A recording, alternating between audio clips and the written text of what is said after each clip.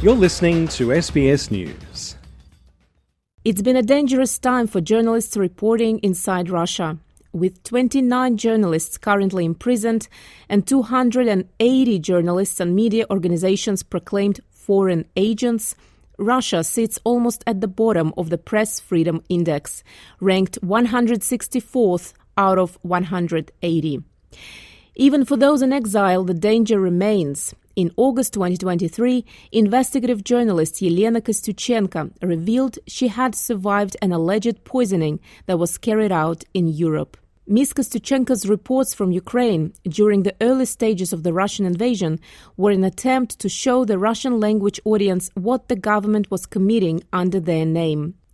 Talking to SBS Russian, she explained in some ways she feels responsible for the invasion. Responsibility is about the feeling of belonging. It's mine, therefore I'm responsible for it. Of course, if we feel that Russia is our country and Russians are our people, we feel responsible for what is happening. Love doesn't always bring happiness. It can bring a lot of pain, especially when the one you love does evil. Ms. Kostyuchenko's new book, I Love Russia, Reporting from a Lost Country, was released at the end of 2023. Her book is a compilation of her frontline reportage as a correspondent with Novaya Gazeta, one of Russia's most respected investigative newspapers and among the country's longest-running independent media outlets. From stories of women enslaved into prostitution to a report from inside a closed psychiatric institution, Ms. Kostyuchenko's book tells a grim story of Russia. The award-winning journalist says the memoir also documents the slow transition of Russia into an increasingly authoritarian state, what she calls a fascist state. She told SBS Russian she found this difficult to come to terms with, as Russia had in the past defeated an invasion launched in June 1941 by Nazi Germany under Adolf Hitler in World War II. Like most Russians, I used to live knowing that Russia once defeated fascism. I lived with the knowledge that my grandfather fought German troops led by Adolf Hitler in World War II.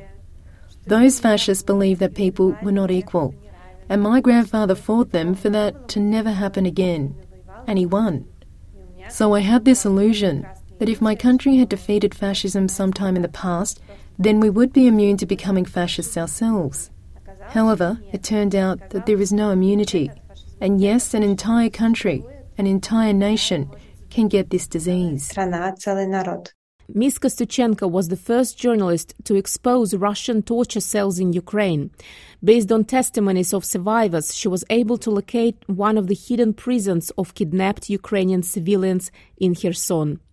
The southern Ukrainian city was occupied by Russian forces in the early months of the war, before Ukrainian forces recaptured it in November 2022. Fearing for her safety, the editor-in-chief of Novaya Gazeta, Dmitry Muratov, forced Ms. Kostyuchenko to leave Ukraine and to eventually settle in Europe. He had received information that Ms. Kostyuchenko was on a hit list of the Russian government. Ms. Kostyuchenko was one of the many Novaya Gazeta journalists that Mr. Muratov helped to find a new home in Europe. I have the most important task, to keep my employees safe. For this reason, now I must send the greatest editorial team, assembled like diamonds. I must send them into exile and part with them. The co-recipient of the 2021 Nobel Peace Prize, Mr. Muratov, spoke with BAFTA-winning director Patrick Forbes in the early months following Russia's invasion of Ukraine. Mr. Forbes' documentary The Price of Truth, which premieres on SBS On Demand on Saturday, February 24th, picks up the story of Novaya Gazeta 3 days after the invasion of Ukraine. The independent media that remained in Russia became the target of the Kremlin edicts, including a ban of the use of the word war, the suspension of domestic media outlets, and the listing of Russian journalists as foreign agents. The declaration under Russia's law requires those listed to mark all their materials in Russian media or social networks as being produced by a foreign agent or face the penalty of fines or jail term. In September 2022, Russian authorities revoked the website and newspaper licenses for Novaya Gazeta, which was founded in 1993 after the fall of the Soviet Union, using some of the Nobel Peace Prize money won by Mikhail Gorbachev in 1990. After losing its final appeal to keep its publishing licenses in early 2023, the outlet closed down in Russia. Rebranded as Novaya Gazeta Europe, the operation is now run by a portion of its team outside of Russia, with branches in Latvia, Germany and France, and now on numerous online channels, including Telegram, YouTube, Twitter and a website, and in multiple languages, Russian, English, German, and with plans for Latvian. Mr. Muratov remains in Russia, firm in his desire to stay in his home country, even after his eyesight was permanently damaged in an attack on a train from a masked attacker in May 2022. That was mere days after he announced he would auction his Nobel medal with the money to go to Ukrainian refugees. He remains determined that Novaya Gazeta's investigative work continue, although he acknowledges it comes at a high cost. We are journalists and our job is clear, to separate facts from lies. But journalism in Russia is going through dark times. Over the past few months, more than 100 journalists, media, human rights activists and NGOs have received the status of foreign agents. In Russia, this means one thing: enemy of the people. According to a recent report by JX Fund and The Fix, there are currently 93 Russian independent media projects operating in exile, reaching millions of Russian-language readers, up to 9% of the adult population in Russia. These 93 media employ up to 1,800 Russian journalists based in 30 different countries. The report highlights that some of these media, like Meduza, outperform well-established platforms such as the Financial Times or the New Yorker in terms of website visits and YouTube views. For example, the Russian and English-language news website Meduza, headquartered in Riga, Latvia, records more than 1 million page views a month. It also has its own app designed to overcome VPN blocking by Russian authorities.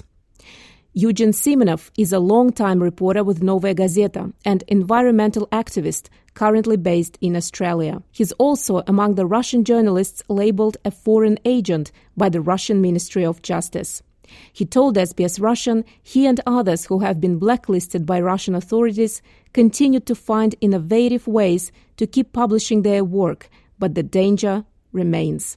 The main danger is for individual journalists. In the current situation, any media platforms, no matter how ephemeral they may seem, will still find ways to exist one way or another. But journalists can be imprisoned. This is a major difference. Therefore, whenever any individual journalist is proclaimed a foreign agent, the individual status always worries me more than the organizational one. To date, 280 journalists and media organizations have been listed as foreign agents by the Russian Ministry of Justice. Some have chosen to remain in Russia, but Mr. Simonov says it adds significant challenges to their reporting. The main idea is to make the most influential people untouchable. On the one hand, the main goal is to make it difficult for them to communicate with their audiences. On the other hand, the government wants to complicate their connection with their sources, be that sources of funding or information or other potential partners, so to speak. In general, the Russian government has been largely successful in doing that. I would think 3 times before attempting to work publicly with anyone inside Russia now, simply because it puts their life at risk. Reflecting on the future of independent media in Russia, Mr. Simonov says that will depend on whether the restrictions impeding the work of journalists continue. In 2022, Russian authorities expanded criminal laws targeting what it called the spread of false information, allowing the federal media and telecommunications regulator Roskomnadzor to block websites more aggressively without a court order. Елена Kostюченko says her experience has led her to rethink her role as a journalist. Мне очень больно далось знание. It was very painful for me to realise, and I think many have faced the same realisation over the past 2 years, that professional duty does not cancel out your civic duty. The wonderful way you report on fascism is not the same as fighting it. Our entire Novaya Gazeta, which forever will be my second family and my home, we did not change anything. We did not prevent this war, because we were focused on describing how it was coming. На том, чтобы описывать, как она приходит. Lera Shvets for SBS Russian and SBS News.